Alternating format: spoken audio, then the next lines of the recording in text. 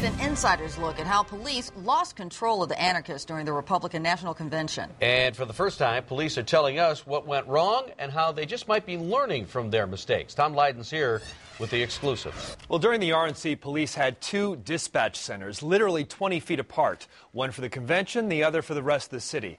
But for 2 crucial hours, there was a breakdown in communication between them, and no one was seeing the big picture.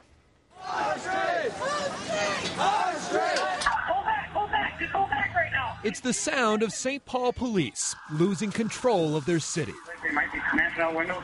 Police dispatch tapes from day one of the Republican convention show for a couple of hours between noon and 2 o'clock, downtown belonged to the anarchists.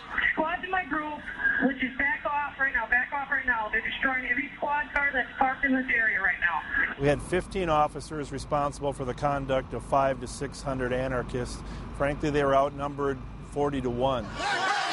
And those officers, many fighting back alone without protective gear, had one question: where was the backup? 900, where's our mobile field force group here? We've got to start to take a little bit more action here. The 11 mobile field force units, each with 75 officers in riot gear, were stationed along the parade route. 10,000 people marching peacefully, while about 500 anarchists split off in 3 main directions. The town up for grabs, the cops outmatched, until the order is given to pull out. All squads in the central area, if you're in a squad car, to vacate the area. Vacate the area, is that what I'm understanding? Affirmative, vacate the downtown area. It gave us our first glimpses to what we were going to be fighting up against. St. Paul Police Chief John Harrington admits to a communication breakdown. Commanders were watching the parade for trouble when it was really happening everywhere else. There's an old saying that no plan survives first contact. Our first contact showed us that the anarchists or the rioters could be very mobile. Eventually, the mobile field force moves into downtown, arresting 270 protesters that first day. But the tone for the week was already set. I think everyone would agree that unlawful behavior should have been confronted, but unfortunately there was a 2 to 2.5 hour delay before it was.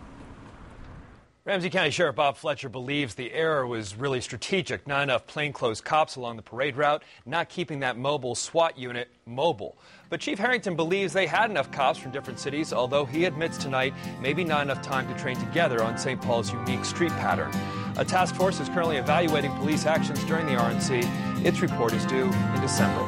Tom Lydon, Fox 9 News. They tried to corrupt me, swearing on TV.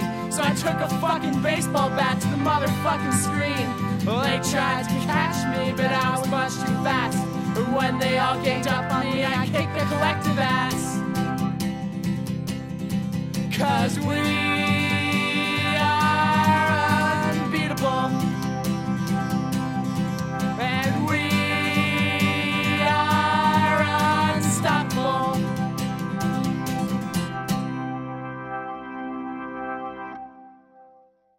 Ha ha ha ha ha ha ha.